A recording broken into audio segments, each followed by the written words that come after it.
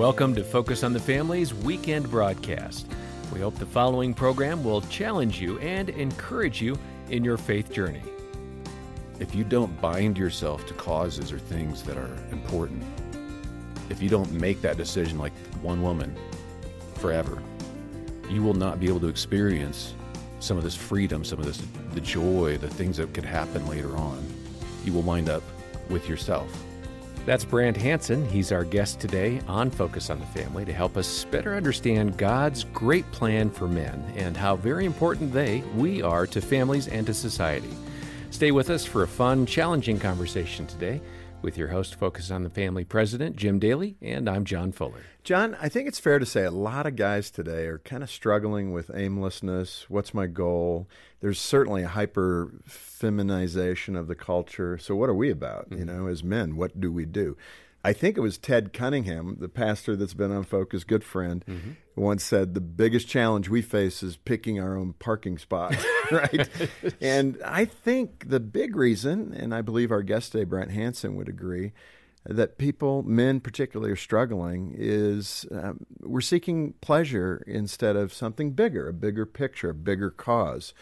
Maybe you're feeling like that and you don't feel that you're pursuing significance. Today we're going to cover it. The great news is God has a plan and a purpose for your life that is so much bigger than picking your parking spot. Right. Believe me, your life can amount to so much more. And Brant Hansen is heard on more than 200 Christian radio stations. He's won awards as National Personality of the Year. He's the author of a number of books. We've had him here before talking about some of the earlier titles. This particular book that'll make up the basis for our conversation today is called The Men We Need, God's Purpose for the Manly Man, the Avid Indoorsman, or Any Man Willing to Show Up. And we've got copies of that here at the ministry. Stop by focusonthefamily.com/broadcast or call 800, the letter A and the word family. And Brant is married to Carolyn. They have 2 grown children, and he's already showed me pictures of his 1 grandchild. That's so good. Brant, I got to ask you, welcome back, first of all. Thank you. And, what is it like to be the National Personality of the Year? Well, I'm glad it's phrased that way because originally in my bio it was written, he's won multiple Personality of the Year awards.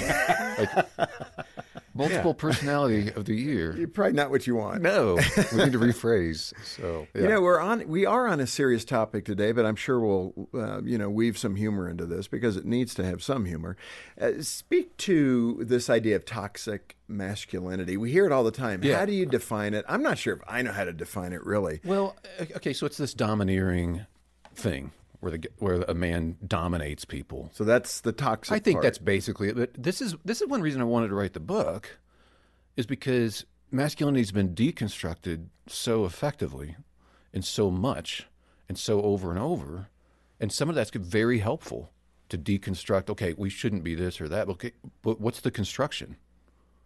Because it's easy to actually deconstruct things. We can do that very easily. I learned that just like building a Lego tower, like to build the tower to the ceiling for the kids, like it takes a while, and then they can slap it down in 1 second and laugh. And it's like, yeah, the easy part is taking something down, but does anyone have a construction? Because guys actually need a vision for how to live. Man, it's so good. My thing was the marble thing. You know, you make the marble go Yeah, around all this right. stuff and drop, and the Right. kids would come in, they'd run right through it after we built it. It's like, bingo. what are you doing? Same thing with like setting up dominoes or whatever. But again, it could be, I appreciate saying this is not the way to lead a family. Like if you're dominating, you are operating by fear or there's plenty of toxic stuff in our culture. There's no doubt about it. Yeah. But what is the big picture Yeah, is and what we're trying to get at. Yeah, and I appreciate the fact that, it's easy to tear something down. It seems politically one side wants to tear things down, the other side wants to maintain and hopefully make things better. That's a generalization. I get it. But that it is easy. Dr. Dobson used to talk about us being in the current of a river, and it just keeps pulling culture downstream. And if you stand against it, you're going to get a lot of pressure, right? And I think that's what the tearing down, another way of saying that. Yeah, I think that's right. And I think it's also really important, too, because we immediately try to fill in the blank then. Unfortunately, I think, this is coming from my point of view, we fill it in with the trappings of masculinity, not really getting at the heart of it. So I wrote this book. I'm not the typical man book writer. I have neurological problems. I can't hunt, or I don't fish. I can't fix stuff. My wife has a honey don't list. Honey don't. Just made that up. I've got the same list. Yeah, exactly. Please don't try this. But there's a lot of things I'm not good at that stuff. So Yeah. if we're told you got to be climbing mountains or you got to be hunting elk, you got all that stuff is fine. There's nothing wrong with that. But is that actually the heart of what God wants us to be? So I'm taking a shot at saying this is what it is. Well, let's go there. What is God calling us to be, and what's the role for men in society? I think it is what he gave Adam to do, which is be a keeper of the garden. I think that's it. And he specifically told Adam that this is his job. And when Adam failed to do it, Adam was passive. And he failed to protect Eve. He failed to protect the garden. And I think a man at his best, this is what I'm trying to tell younger guys in general, like, you are at your best when you are someone who creates a space around you where people are secure, where the vulnerable get to thrive, where, just like in a garden, there are species in a garden that they couldn't survive out in the wilderness, but in a garden, when it's well kept, they get to thrive and bloom. And I think that's my role. That's who I am when I'm at my best. And women, when they hear me elucidate this, they want to stand and applaud. Yeah, let's capture some of what you're saying there, because you use that analogy of the garden from the Garden of Eden. Describe what you're saying there in greater detail. So Adam and Eve are created. They're in the garden. Everything's going well. They're walking with the Lord in the cool of the afternoon. Mm-hmm. Sounds pretty good. Yeah, and then I always thought that Adam was way far away, like naming animals or something, when Eve was tempted. But if you read the actual scripture, it's apparent that he's right there. He's with her, and he's doing nothing. And this is a thing, when I talk to family counselors, and it happens a lot in Christian families too, but there's the toxic domineering male idea, but there's also a toxic passivity that can happen too, yeah. where you start to check out. I think that's where Adam is. But when they both blow it, they both sin, when God comes into the garden, he says, Adam, where are you? And I think it's because I made you to be the protector of this place. I made you to be the one that would be the keeper of this garden, and you failed to do it. So that is a failure that I have to avoid myself all the time. But it's a task that anybody can do. You don't have to be great outdoorsmen to do this. You could be an accounting professor. You could be a plumber. You could be anything. But once you understand that this is my role, people respond to that. No, and it's interesting, and going back to the comment you made about women who applaud you when you speak about this topic, it's an insight into what they're actually looking for. Yes, totally. So the thing that tipped me off to this, and I talk about this at the beginning of the book because I want to get guys' attention, but the best-selling poster of all time I found in college, it was in every girl's room in college. And it was at the University of Illinois. This is the late 80s. But it's still the best-selling poster ever, and it's a guy. And I asked the lady, like, what is the deal with this guy? Why is he so attractive? It's a picture of a guy. He's profiled, and I know he's a good-looking guy, but they're like, it's not the guy. It's the fact that he's holding this baby. And it's the way the baby's looking at him. So it's just a guy holding a baby. It's the best-selling poster, and the baby's look. He's looking up at this guy, and the baby, you could tell, is vulnerable, is looking to him for protection. And that captured every girl's heart. That it indicates something to me. And the fact that every time when you ask women, like, what's the most attractive occupation? They never say radio host, unfortunately. They say firefighter. And so I joke about that in the book. I'm like, it's guys. We're out, John. Yeah. Well, me too. But it's like. But what is really attractive about it? I joke in the book. It's not the reflective pants, because I tried that. It doesn't work. That was also an 80s thing. Right. It was. I'm trying to move past that. But it's like when women respond this way, they find it highly attractive when men create secure spaces around them. And if guys did this role of keeper of the garden, there wouldn't have been a need for a Me Too movement. Yeah, interesting. Yeah. Let's move to another area, I think. What is the most terrifying thing that can happen to a man in his lifetime? I think it's looking back and saying, I never became who I was supposed to be. Wow. Okay, that hits me with a sledgehammer. Well, but that's because it's resonant for all of us too. But again, if I'm never given the picture of what is masculinity, if I'm never given the box top for the puzzle, where I can see what I'm supposed to be doing, I wind up with all these pieces of, okay, big truck, I guess, good with axe throwing or whatever it is. Those things are fine, but they're not the heart of this.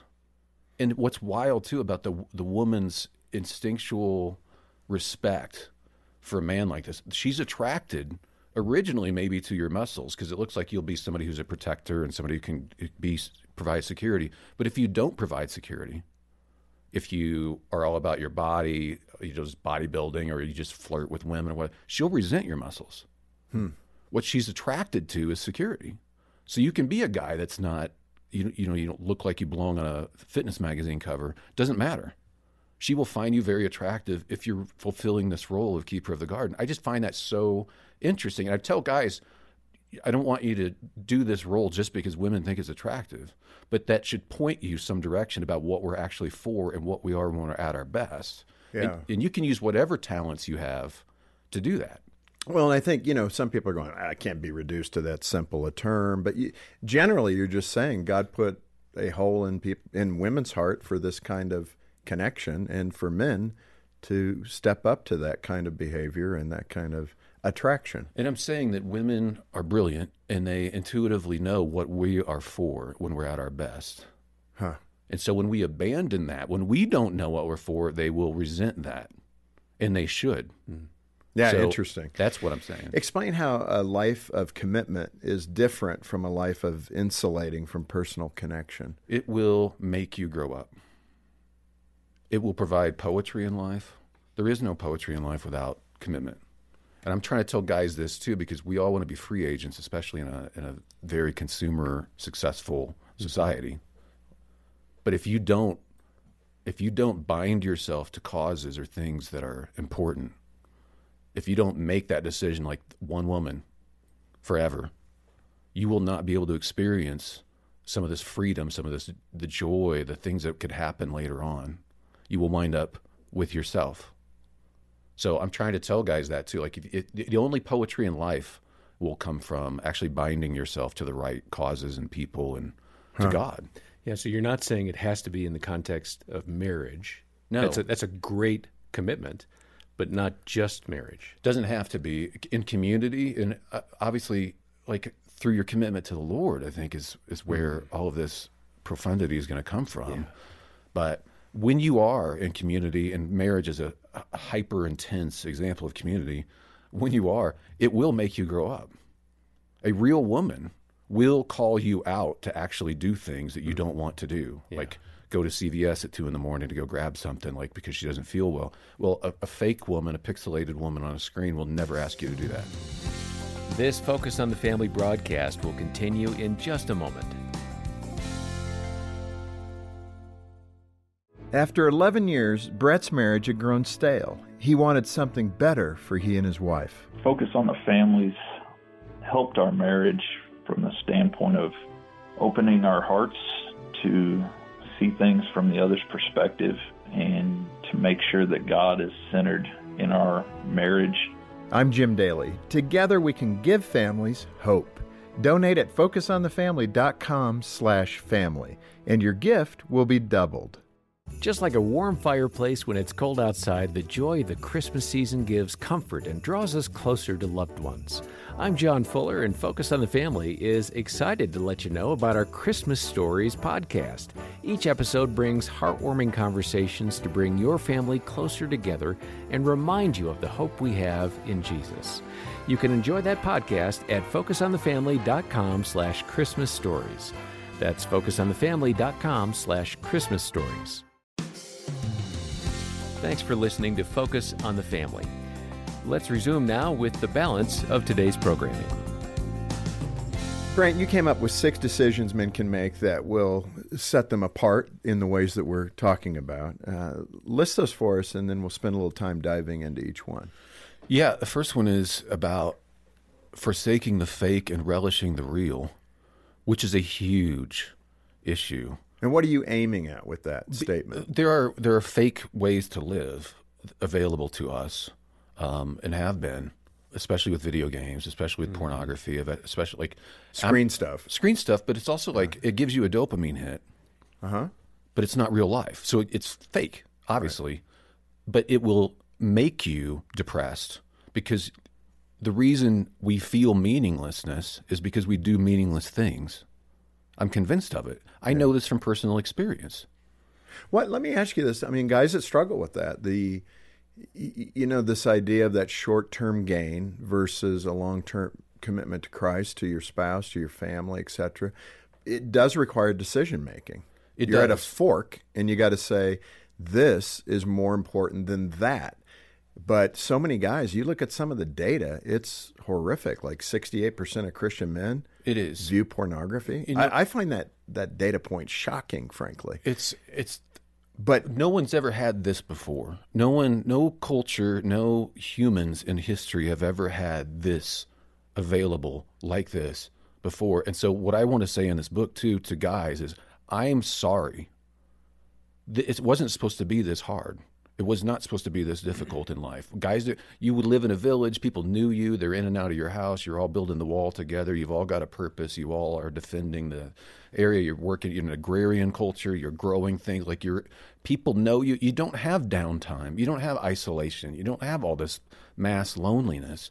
But I say that because we can feel guilty about the stuff we get caught up in. But I also want to go, especially the younger guys, like it hasn't always been this difficult, and I'm sorry, but there is a better way to live, and it's going to be from you actually making decisions, not in the moment necessarily. It's going to be making decisions about how you structure your life so that you're around people more and you're busier. Well, and I guess that's the real question right there, is that people, you have to perceive there's a greater benefit in choosing this over that. Right. And just like any addiction. Yeah. And people will tell you, I can't say no to this unless I'm saying yes to this other thing that I love more. Uh-huh. So how do you do that if you don't know what your purpose is, if you don't have a bigger purpose in life to be driven by? So what I'm saying is, this is all part of this when I'm trying to paint a picture for a guy to say, look, you're here to be this keeper of the garden with whatever you have, whatever sphere of influence you have, whatever skills you have. They may be like me. I'm verbal. I write things. But I use my platform to try to protect people. Yeah, that's a good point, and a good talking point to have with your young men today. I hope people are catching that. Yeah. Let's move to the second decision. It is to protect the vulnerable. You had an amazing experience holding a little baby in Afghanistan, I think it was. Well, yeah, that's the first time I went to a Cure hospital, and Cure is they're all about Jesus, like healing, and then telling the families and the kids about Jesus. The first time I went, they had me do kangaroo duty, it's called, and I had no idea what that was. And they sent me to the neonatal intensive care unit, and I had to unbutton the top part of my shirt, and they handed me a 1-pound child to hold against my skin underneath my chin. And I realized as I was rocking her everybody left, I had a couple hours with this unnamed human, because they didn't think she was going to live, so what's the point of naming her? I just thought, she's an Afghan woman, she's sick, she has no money, no identity, no nothing, and I know God loves her. And I thought, I want to be like that. Like, if God is a defender of the vulnerable, if he's a champion of widows, he's a defender of orphans, then that's what a godly man is too, right? Should be.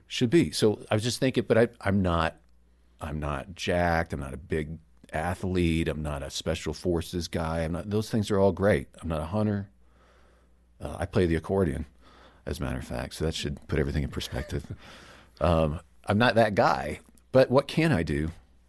And it turns out anybody who wants to show up, you can become a defender of the vulnerable in your own way, in your own sphere. But that really ignited something for me. So I've been working with these hospitals ever since. And so for a guy who's honestly, I'm a nerd, but I get to be a part of defending these kids with disabilities all around the world in the name of Jesus. And that's a pretty sweet thing. Absolutely. You had another overseas trip where you had a different experience helping a needy woman. What was that about? I failed. I wrote about it in the book, but we were in Senegal in Africa, and this woman was chasing us, trying to sell us some peanuts, I believe, in a bag on the street.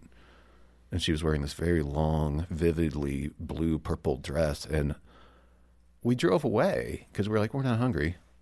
That's the gist of the story. But I was haunted looking out the back of the van. It's so dusty and it's maybe 100 degrees, and seeing her desperately chasing after the van. And then thinking, why didn't I do something? I have like $50 in my pocket. Like, and I realized that what we do matters. What we don't do, what we do. If sometimes you just have these memories and things that it's kind of a kick to the gut. You're like, why did I do that? I think a lot of people can relate to that, but I want to go from there and go, okay, so if what I do matters, I need to show up and not just walk away. That's all. No, I mean, everybody, I think, can relate to an experience like that where you missed it. Yeah, exactly. But you want to come back and remember to do it next time.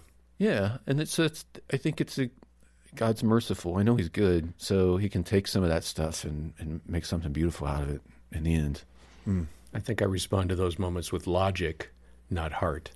And I can kind of justify why, as you did. I'm not hungry, so I'll move on. And it takes the Holy Spirit a little bit of time to really get to my heart. Yeah, me too. And I want to be ready when those opportunities manifest themselves, because when you redefine yourself as, I'm not a consumer of peanuts, that's not the point. The peanuts aren't the point. The point is, how do I bless people? Yeah. And how to protect what's probably a desperate mom who's trying to sell something so she can have something to take home to her kids. Anyway, I just want to be ready. You know, Brant, one of the things, there's so much to do, right? There's so much we have to be. And as you pointed out so well today, so many young men in particular, but older guys too, that have just wandered in this culture of, again, decreasing masculinity, attack on masculinity, that people don't even know what to do. I've been on plenty of airplanes where a woman's struggling to get her suitcase up and some guy popped up, and sometimes it goes well, like she says, thank you so much, or other times like, I don't need your help.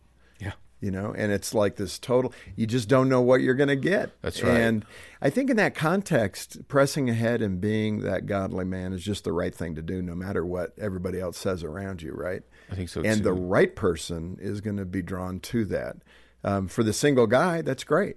I think a very engaged single woman might say, wow, he's the kind of guy I'd like to find. The question is, in this culture today, with all the things we've talked about with screen time and kind of an imposed separation, young men sitting in their rooms doing things they probably should not be doing. How does a young woman, find this kind of guy? Where's she going to find this guy that's out there looking out for the vulnerable, somebody who knows what their mission is? Well, I have a horribly self-serving idea, but that's voice this book on him, because or at least the first chapter, or at least tell him about the first chapter. Because again, when a guy realizes that this is actually what he's supposed to be, and that women find it attractive, and it actually makes his heart beat faster because at a deep level it resonates with him. Yeah. You're going to be able to call that out of a man as well. My wife shapes me when she says, wow, when you did that, it was really attractive.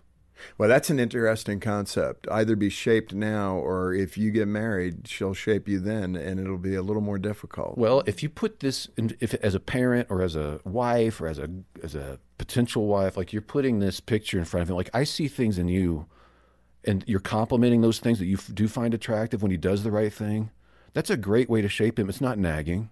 Right. It's positive. Right. But, I mean, it's what we all say. Our wives make us better people. Yeah. I mean, I totally believe that. It's true in my life with Jean. So, she makes me a much better person. Recently, there's some kind of brouhaha going out in the street in front of our house about 11 o'clock. And I don't know if it's a bunch of teenagers or college age. I don't know what was going on. But it was like they're wrestling or fighting. And there's a big group of kids, not normal. And we were upstairs in bed, and I'm like, don't worry about it. They're just goofing around. My wife's looking out the window, and she's worried about it. I'm like, well, just turn the noisemaker up, whatever. So she was bothered. She actually went downstairs. Oh, no. And now That's I'm the lying. worst outcome. Exactly. That's exactly right. So I'm lying, I'm prone, inert, You're Adam, totally passive. Right, doing nothing. So I'm like, I can't do this. I can't. I just wrote a book about this. Like, I can't do it. Now, like, what am I supposed to do? Well, I just went downstairs. I put my, got dressed, went out the door to go confront whatever. And as I'm going out there, they all dispersed. And I don't even think it was because of me. I think they probably already were dispersing. So I just turned around and came back in the house. And my wife said, "That was really attractive." And I said, "I didn't even do anything. I just walked out the door." She's like, "Yeah, but you were willing to." That sounds like fun. Yes. Well, just the willingness. It spoke to my wife that she is reassured that if needed, I'm going to be the keeper of this garden. I'm not going to be passive about it. And that's so. When I've talked about this around women or been interviewed on shows where a woman's part of the interviewing, they are like, this is exactly correct. Yeah, as far as what we want from men. It's attractive, like you've said. This has been really good. It's just the start. We got more of those 6 decisions. We've covered 2. We'll come back next time and do the additional 4. But what a great book to get. I'm thinking about reading this with Trent and Troy, just to make sure that base is covered. You know exactly what it means to be a man. And, in so many ways, we use Scripture rightfully to do that. We teach them. Almost 2-3 times a week, I'm shooting Scripture to the boys saying, check this verse out. And, it's just the basics. But to really go deep dive and talk about these 6 decisions, make sure your sons and you as a father are really grabbing hold of these things, because it does make your life much more rewarding and much more fulfilling. Get a copy and make a gift of any amount, maybe a monthly gift. That'll help us with our budgeting process. That's a great way to support the ministry. It's how Gene and I do. I know it's how you and Dina do, John. We're signed up as well. One-time gift is great as well, but we'll send you a copy of Brant's book, The Men We Need, as our way of saying thank you for being part of the ministry. Our number is 800, the letter A in the word family, 800-232-6459, or stop by focusonthefamily.com/broadcast. Hey, Brant, again, thank you. Let's come back next time and keep it going. Awesome. Thank you. And on behalf of Jim Daly and the entire team here, thanks for joining us today for Focus on the Family. I'm John Fuller, inviting you back next time as we continue the conversation and once again help you and your family thrive in Christ. You're listening to Focus on the Family's weekend broadcast. We'll take a quick break and then return with the second half of this program for your family. Stay tuned. Praying with the kids at bedtime in the comfort of your home. This warm setting is featured in the new special edition print from Focus on the Family titled What Matters Most. It's a story in paint by artist Morgan Weisling, a giclée depicting a faithful pioneer family, and it can have a special place in your home to remind you of what's truly important.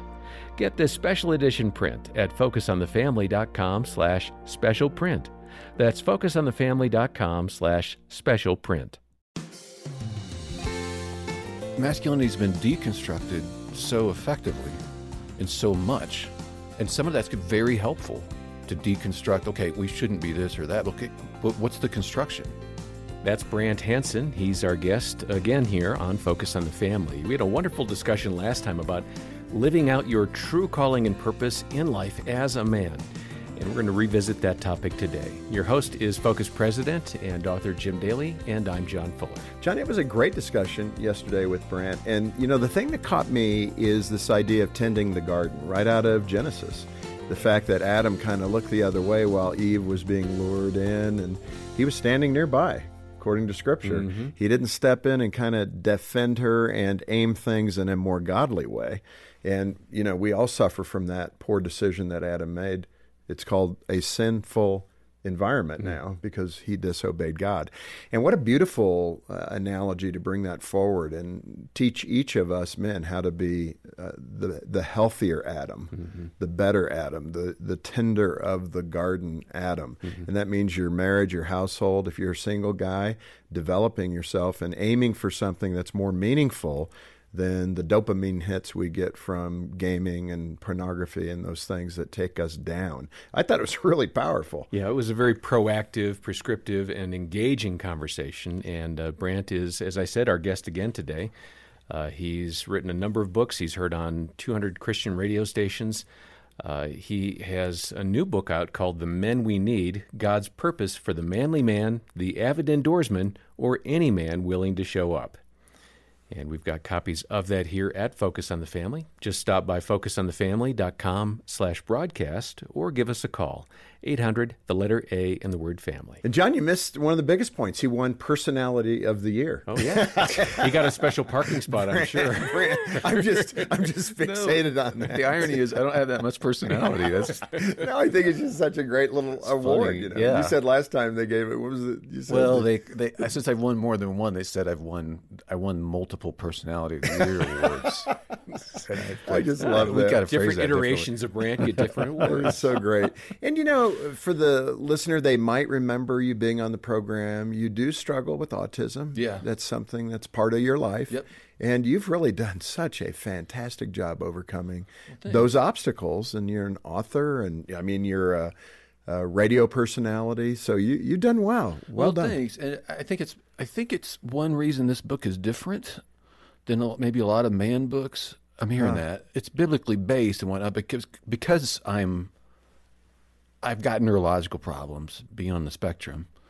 Like my eyes move back and forth. I have a thing called nystagmus. It's pretty profound. I have to move my head to negotiate for that. So it's very obvious to people when they first meet me. But that kept me from, like, I can't do axe throwing. You don't want the guy. I can understand. I wouldn't volunteer. Yeah, don't bring me to your be church the, axe throwing night with the guys. receiver of your axe Right. throwing. Like, no. How about not? You know, Brandon, Yeah. we find you something else to do. Like, so coming at it from that angle for guys that aren't into that stuff, like to be able to say everybody's welcome here. When people say guys need to stand up and be guys, like, what do you mean? Because for a lot of us, I can't play football.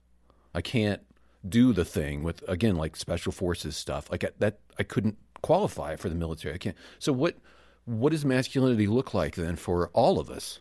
And I think there's got to be a deeper thing that underlies, and I think this is it. I think it's the keeper of the garden thing that Adam was given to do specifically by God. Yeah, and I so appreciate that, and it definitely will guide my conversations with my young adult sons now that are in their early 20s. Yes. So we're going to have that talk and use that metaphor and apply many of these things. Last time we talked about forsaking the fake world of technology to relish what is real and investing in relationships, which, again, everybody struggles with generally, but the younger generations particularly are really struggling in that area. The second one was protecting the vulnerable. If you missed it last time, go back and listen again. Get the app for the smartphone, whatever you need to do. Call us, and we'll send you the download so you can hear it. Let's pick it up with the third decision that you've encouraged guys to make, and this is a biggie. Be ambitious about the right things. Why do you think so many men are dissatisfied about the regular world, if I could call it that? Is it about their choices, or what's going on for them to have such dissatisfaction with normal? I don't think they have any idea what they're supposed to be doing and what would actually be life-giving to them and to the people around them. They don't know. So they have to be told, just like we all can be trained into things. This is called discipleship, but you have to give people a picture for it. What I find a lot of guys, though, left without being told wisdom about what it means to be a man, to be a keeper of the garden. Absent that, you just go towards whatever the culture is pushing on you. Yeah. And it can be various shades of things that are offered, but the problem is if you're ambitious, even if you're like, well, I'm gonna work hard and make a lot of money and so on and so forth, be a good citizen, like, okay, but let's say you got little kids in the house now. Is it all about your work now? Because you need to being ambitious isn't enough. It's being ambitious about the right things. And what I'm trying to say, for example, in that scenario is you need to understand life is in seasons. And right now is little kid season. This is it. So you make decisions based on that. You have to this is what wisdom is. It's knowing what's valuable versus something else. You said you made perhaps one of the best right decisions when your kids were young. I totally did. Out of all the dumb decisions I have made, I tell people this too, I nailed this one. So I had a very stressful job. I was doing talk radio. It was 3 hours a day of arguing about politics and whatnot. And I was fairly good at it when the ratings were fine, but stressful. Well, I thought you know what? I'll go to law school just to shift gears and do something less stressful. So I went ahead, got into law schools and stuff, got some really sweet offers and stuff. But I was talking to my lawyer friends who said, when you get out of law school, you're going to have to take a job at a big firm. You'll be home one evening a week. Wow. And so I took a job that paid almost nothing. And we moved the family down to South Florida at the time. But I was done with work at noon every day. And since we homeschooled the kids, I had every afternoon to play with them. And mainly I played. I should have helped more with the homeschooling. But, you know, I mostly just took them to this pool, to the beach, played. You're the PE director. Laughed. Yeah, that's what I was. Thank you. Good call. But I know my kids. And then later on, guess what? My career was fine later on when I had more time. Mm-hmm. And that was a brilliant move. Yeah. We did not have much money. We were stressed out a little bit about the money thing, but honestly, God provided just enough the whole way, and I would never trade that. Mm-hmm. Boy, think of that. That's a big statement. Totally. So yeah. I don't have those regrets. But it's so important to ask God. I'm telling guys this, to understand what's of value and what's not right now. And that's a big part of being ambitious about the right things. Yeah, and I think, guys find it hard to figure out where that trigger is, So if I've gone to business school, just fill in the blank, whatever education you have, or vocation. Let's include those folks that aren't going to college. And they're getting on the fast track to do their vocational trade. It's hard to manage that. And you think it's the number one thing is we need resources, financial resources to pay the mortgage, to feed the kids, to get them to school stuff. And especially in this environment with hyperinflation and everything we've got going, it may not even show up on the screen. What if we were to do less? I have more time with the kids. Yeah, well, we'll have to stretch every penny. Yeah, for some people this is impossible. It's like they're just in a financial situation, can't do anything. But for most people, I don't think that's true because of the buying decisions. Yeah, and you wind up serving this car. Like, why do I have to have this nice truck? Mm-hmm. Why do I have to have this nice car? My James Bond or something? Why can't I drive a '87 Corolla if I have to? Yeah, I can.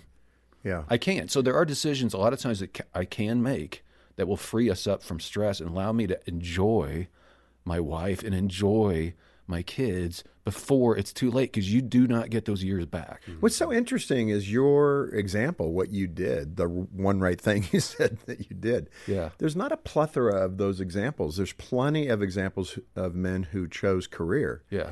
And we can list what the outcomes of their family life was like. Typically divorced, remarried, maybe divorced twice, remarried, who knows? Well, if they were given a vision of being a keeper of the garden, this is your actual role in this world. So these people around you need to thrive and bloom. You've been entrusted with these humans. You're not all about domineering them. You don't own them, all that sort of stuff. What you do as a loving father and husband in this scenario is these people I'm going to make sure that they can thrive. They get to bloom. I will defend them. I will create a secure space for them.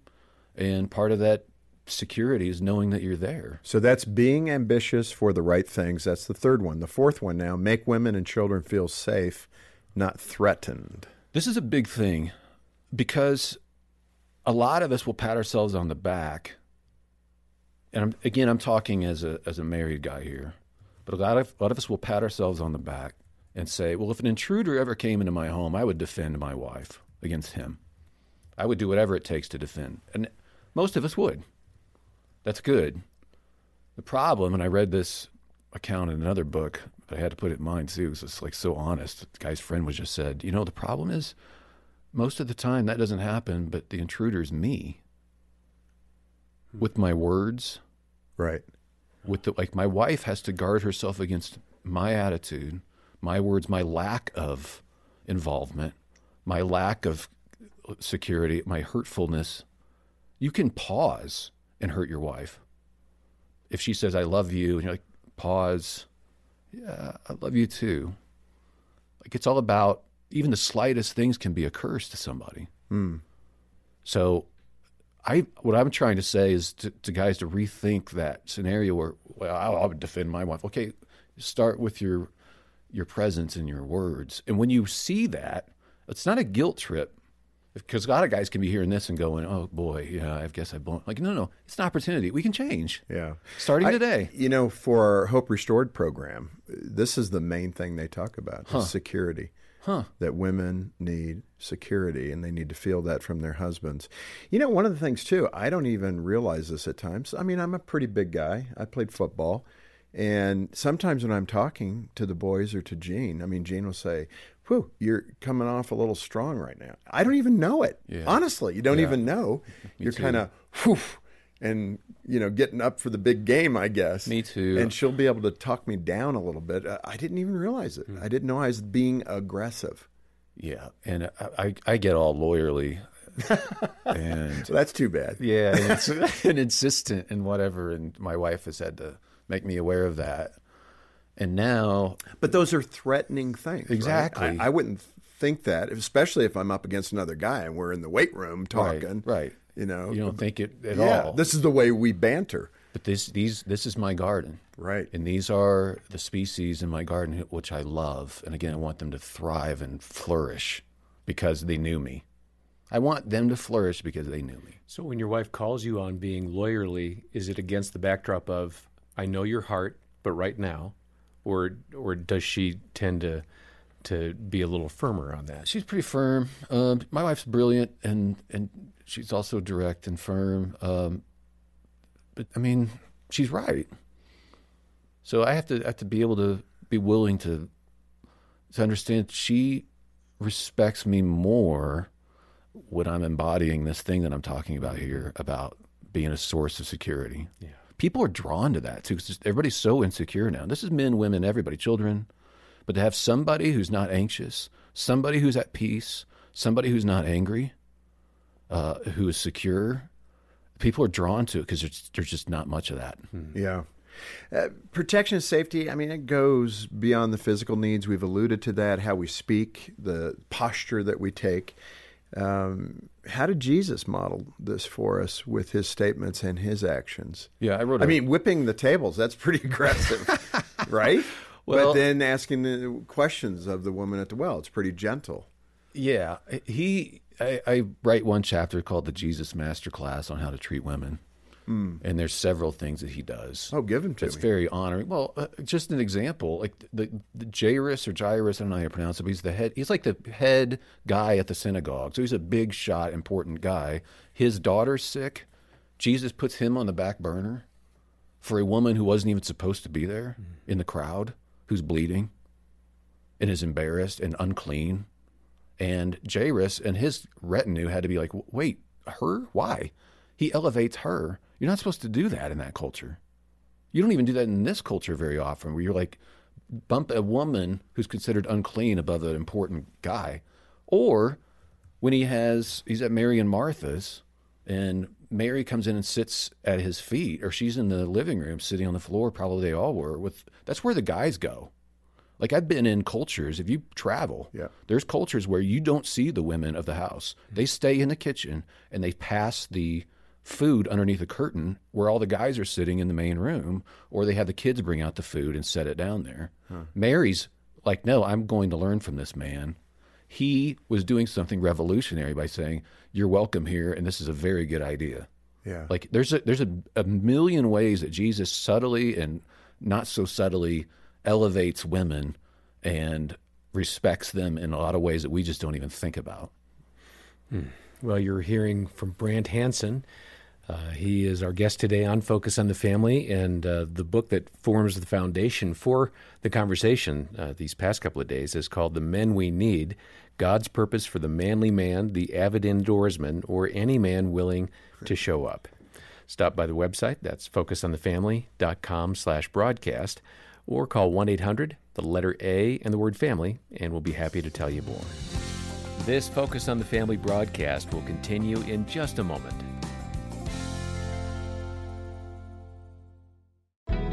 Friends of Focus on the Family, give families hope this Christmas with a gift of appreciated stock. By donating appreciated stock, you create tax savings while turning resources into help for hurting families. And you'll also receive a tax deduction on the fair market value of your gift. Let our team help you make the most of your giving. To learn more, visit givefamilieshope.com. That's givefamilieshope.com.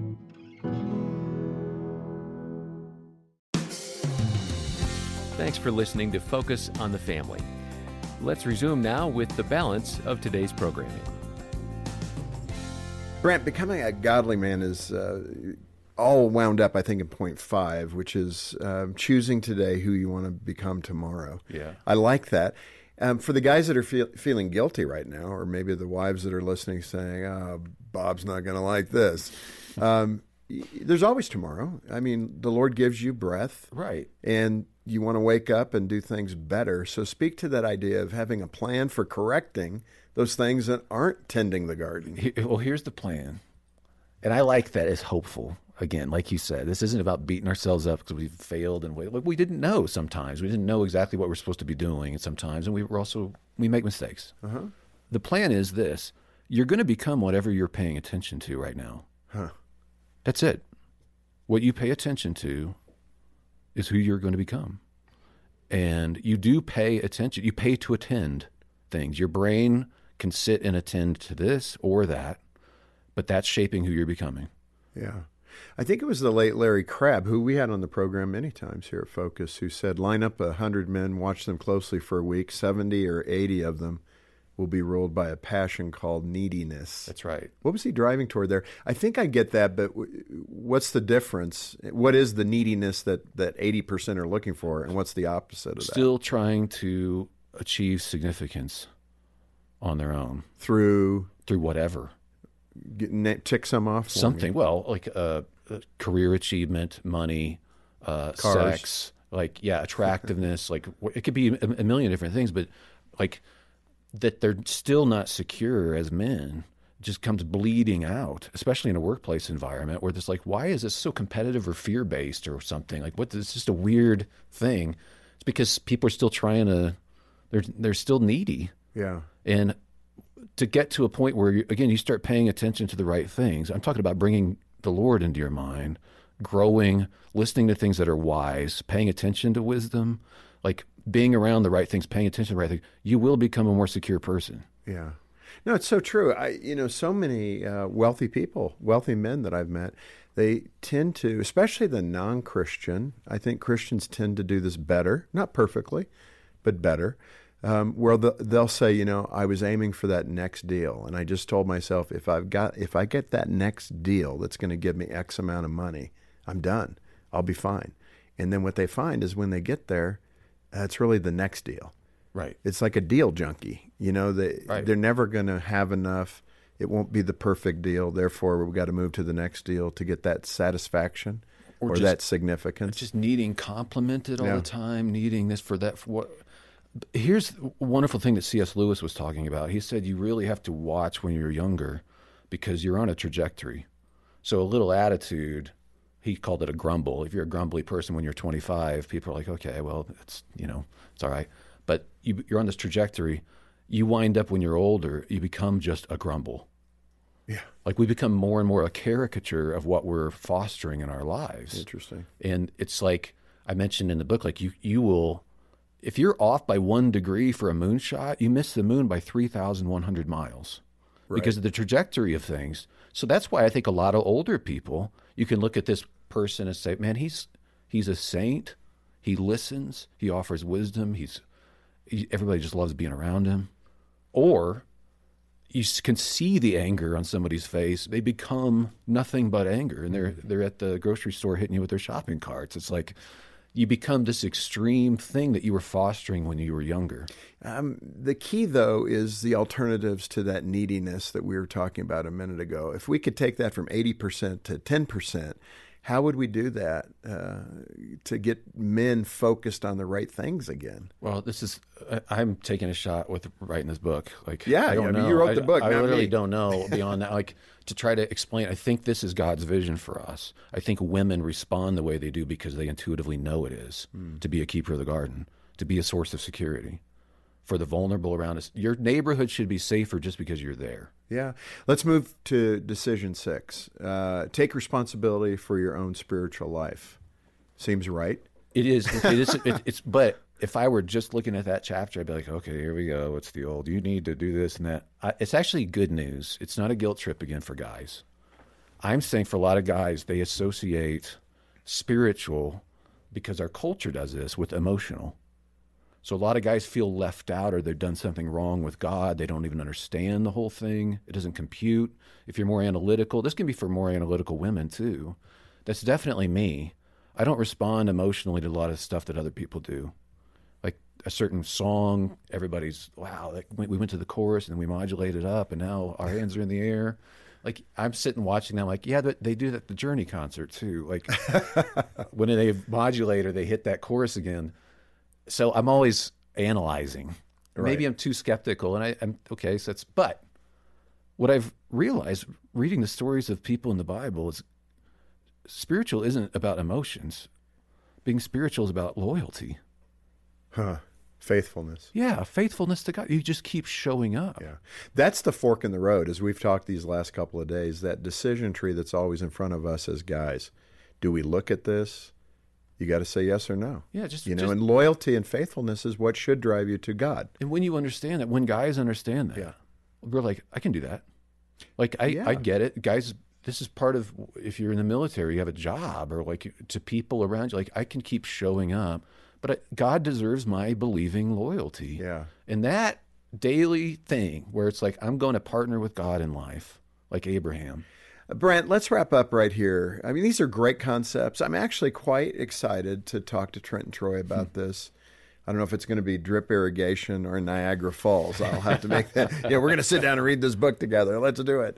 But the concepts are great, and the vision is so strong about being the Adam, tend the garden, protect Eve, protect your children, help the vulnerable, all the things that we've talked about these last couple of days. But I am thinking of the guy who's maybe in his 60s, maybe older, who is looking back going, it's the first time I've really heard this. I did chase the money. I did go through 2 marriages, whatever it might be. How would you encourage him? What would you say to him to pick up today and move forward? It's not too late. And in fact, somebody repenting is what we're talking about, rethinking.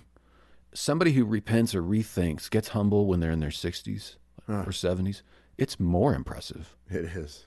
Like, you're willing to change now. My stepdad has done that a few times, and he's in his 80s now. And he still will be like, I thought about it, and wow.